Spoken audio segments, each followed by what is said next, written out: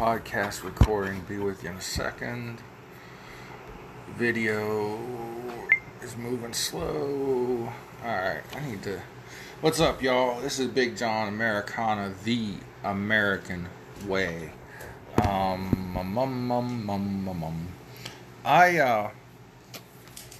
did this essentially same podcast yesterday, but I didn't like the way it turned out. I spent too much time reading Joe Biden's executive orders, and truthfully, I just don't like the way it turned out. I think you probably tuned off before I got to the important stuff, and I thought the executive orders were going to be more interesting, and commentary would be more interesting than what they were the first time I glanced at them. So that being said, I've got a serious problem with the way our health care system is running.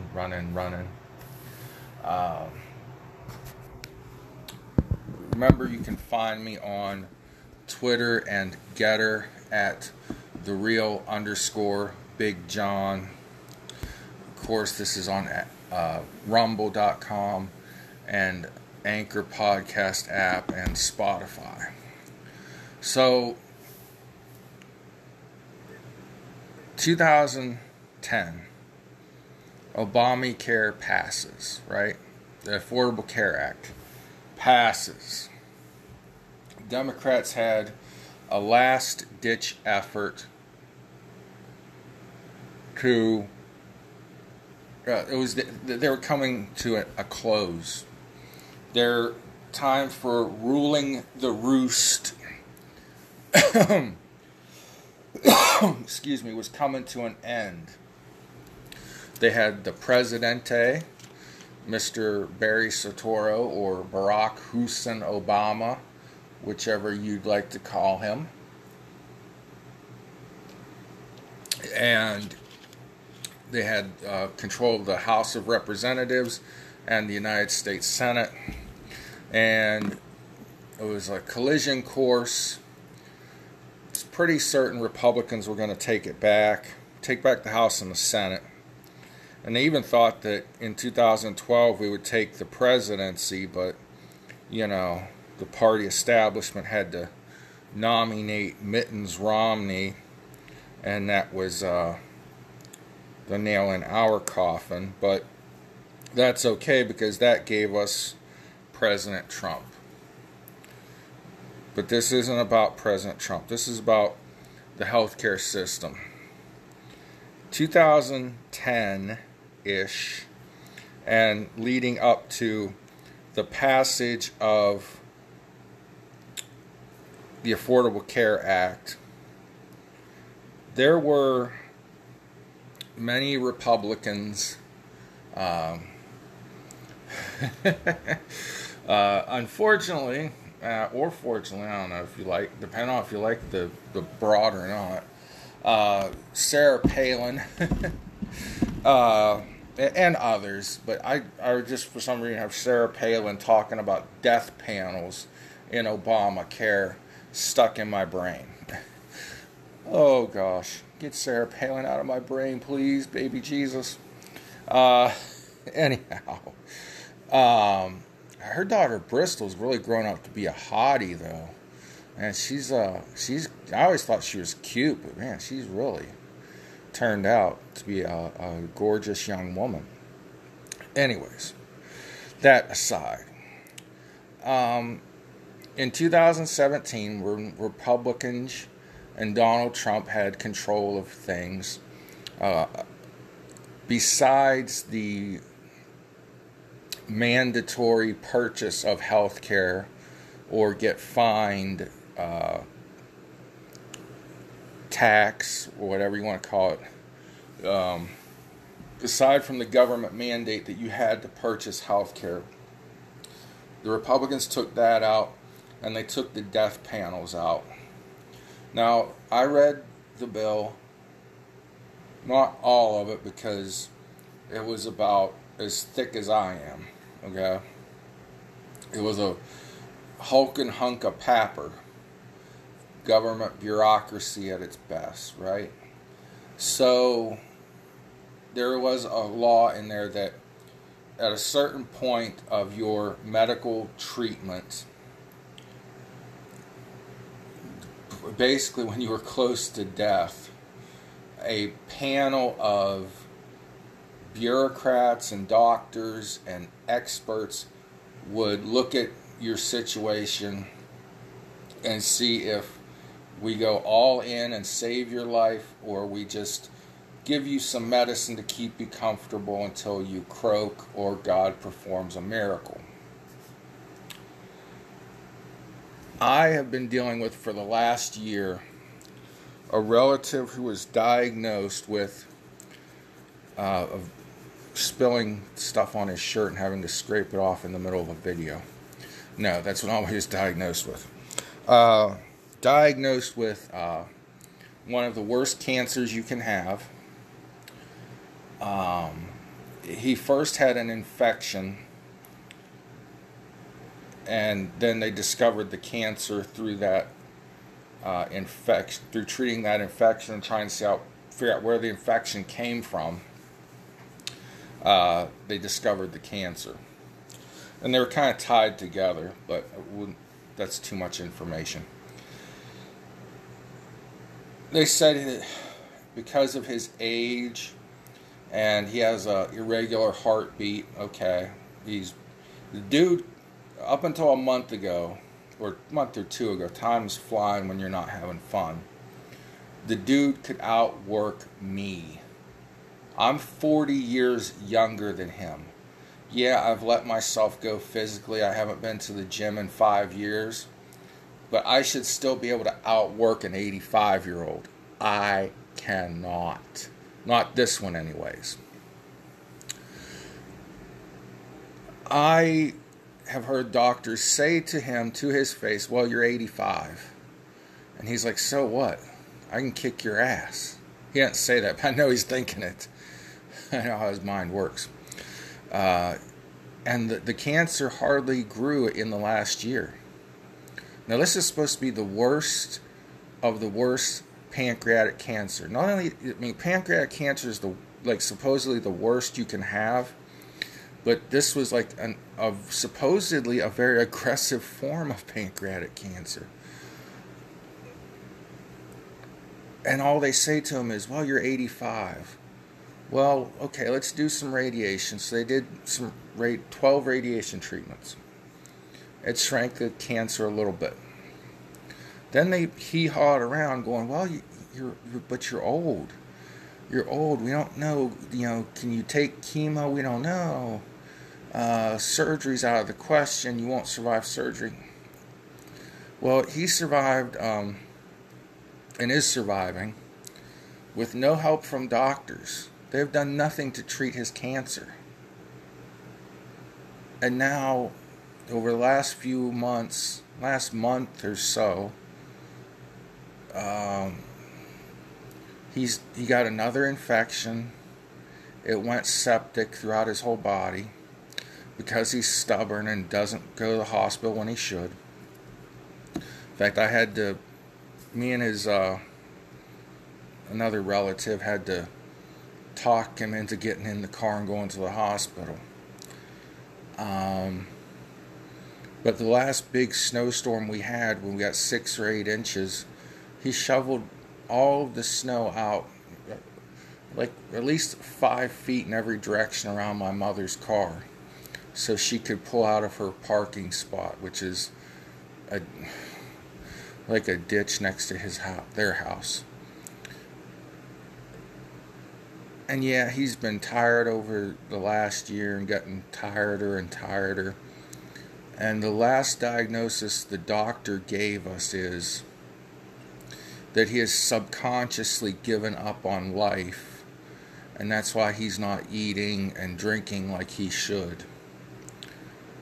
That was the last time we took him to the, one of the last times we took him to the hospital. He was very, very tired, argumentative when you tried to get him to eat. And I'm sitting there thinking to myself, well, just a few months ago, he sat in a room with a doctor's assistant who was supposed to be taking care of his, or maybe she was a doctor, I don't know, doctor's partner, let's put it that way. And she kept saying, well, I don't know if we want to give him chemotherapy. He 85-year-old. Who gives a fuck? You don't, why would you say that to a patient's face? So I feel like, and his insurance company is saying they don't want to pay anymore because they've already paid out so much. That's what your job is. That's why he paid his premium for all the years that he was in great health. And now you're saying, well, if your health's declining rapidly, we don't want to pay anymore because you'll probably be dead soon anyway. So it's my opinion that the doctors and the insurance companies decide when someone has lived long enough. You've lived long enough. The insurance companies, they don't want to pay out because they don't want to spend that money on someone that's is an old person that's gonna be dead anyways of natural causes or something, right? The doctors don't want to waste their time and resources on an old person. They essentially say, you've lived long enough, you can die now. I remember back in the Obamacare debates, when Obama was out pleading to the media and having rallies, and when he was campaigning for Obamacare, trying to get the support of the American people to call their congressman or congresswoman or senator and say support the Affordable Care Act. And at one time he said, instead of the operation, you take this pill or you take a pain pill or something like that. And I remember conservatives like Sean Hannity and people jumping all over this, saying, well, there's no pill that can replace bypass surgery. There's no pill. There is a chemo pill, but generally there's no pill that can replace surgery to remove a cancer tumor. So I think really when he was talking about this, was the pill a pain pill to get the person through the pain of end-of-life care or hospice? Because when you're in those last stages of cancer, you are in a lot of physical pain. And I think that's what they were really going for was, okay, and I've heard this in other places too, that medical treatment should be saved for the people that are younger, middle-aged, will have a few more years of contributing to society, to the capitalist system or the socialist system, a few more years of taxes to the government. It wasn't political. It was apolitical. But the people that will still be able to continue living and contributing to the machine, the government, the globalist, the capitalism, the socialism, the taxation, all of it, okay? Those are the ones that should receive medical treatment. But the people that are in their 80s and 90s should just be kind of brushed aside. You've lived enough. Your life isn't valuable anymore. And that's what I feel like I'm hearing from these doctors and these insurance companies for the last year. I think the pill instead of surgery was a quiet, easier way of saying end of life. once somebody's lived a long enough life, we just give them a pill and keep them comfortable and let them slowly fade away. I think that's what Barry Soetoro was really saying. The doctors and the insurance companies are the death panels. The Republicans took it out of the bill. And I know I'm sounding partisan, but this isn't partisan. This is pissed off, caring about a family member, caring about your family members, caring about you, so on and such forth. Okay? The doctors and the hospitals, or the insurance companies and the hospitals, are the death panels who decide who's lived long enough and needs to be denied treatment and kept comfortable on pain pills until they die. And we've totally gotten away from God's way. The doctors, the scientists, the insurance company decision makers, they've forgotten that there's a God that created them. There's a God that gave the doctors a gift of saving life. And they think they are God. I think a lot of doctors have a God complex. And they say, well, this person can't live without my help, but they're really not worth my help because they're old or their disease is so advanced that they just aren't going to make it. So let's just push them aside. Let them slip aside and die. Keep them comfortable on a pill. So, I don't know what we do.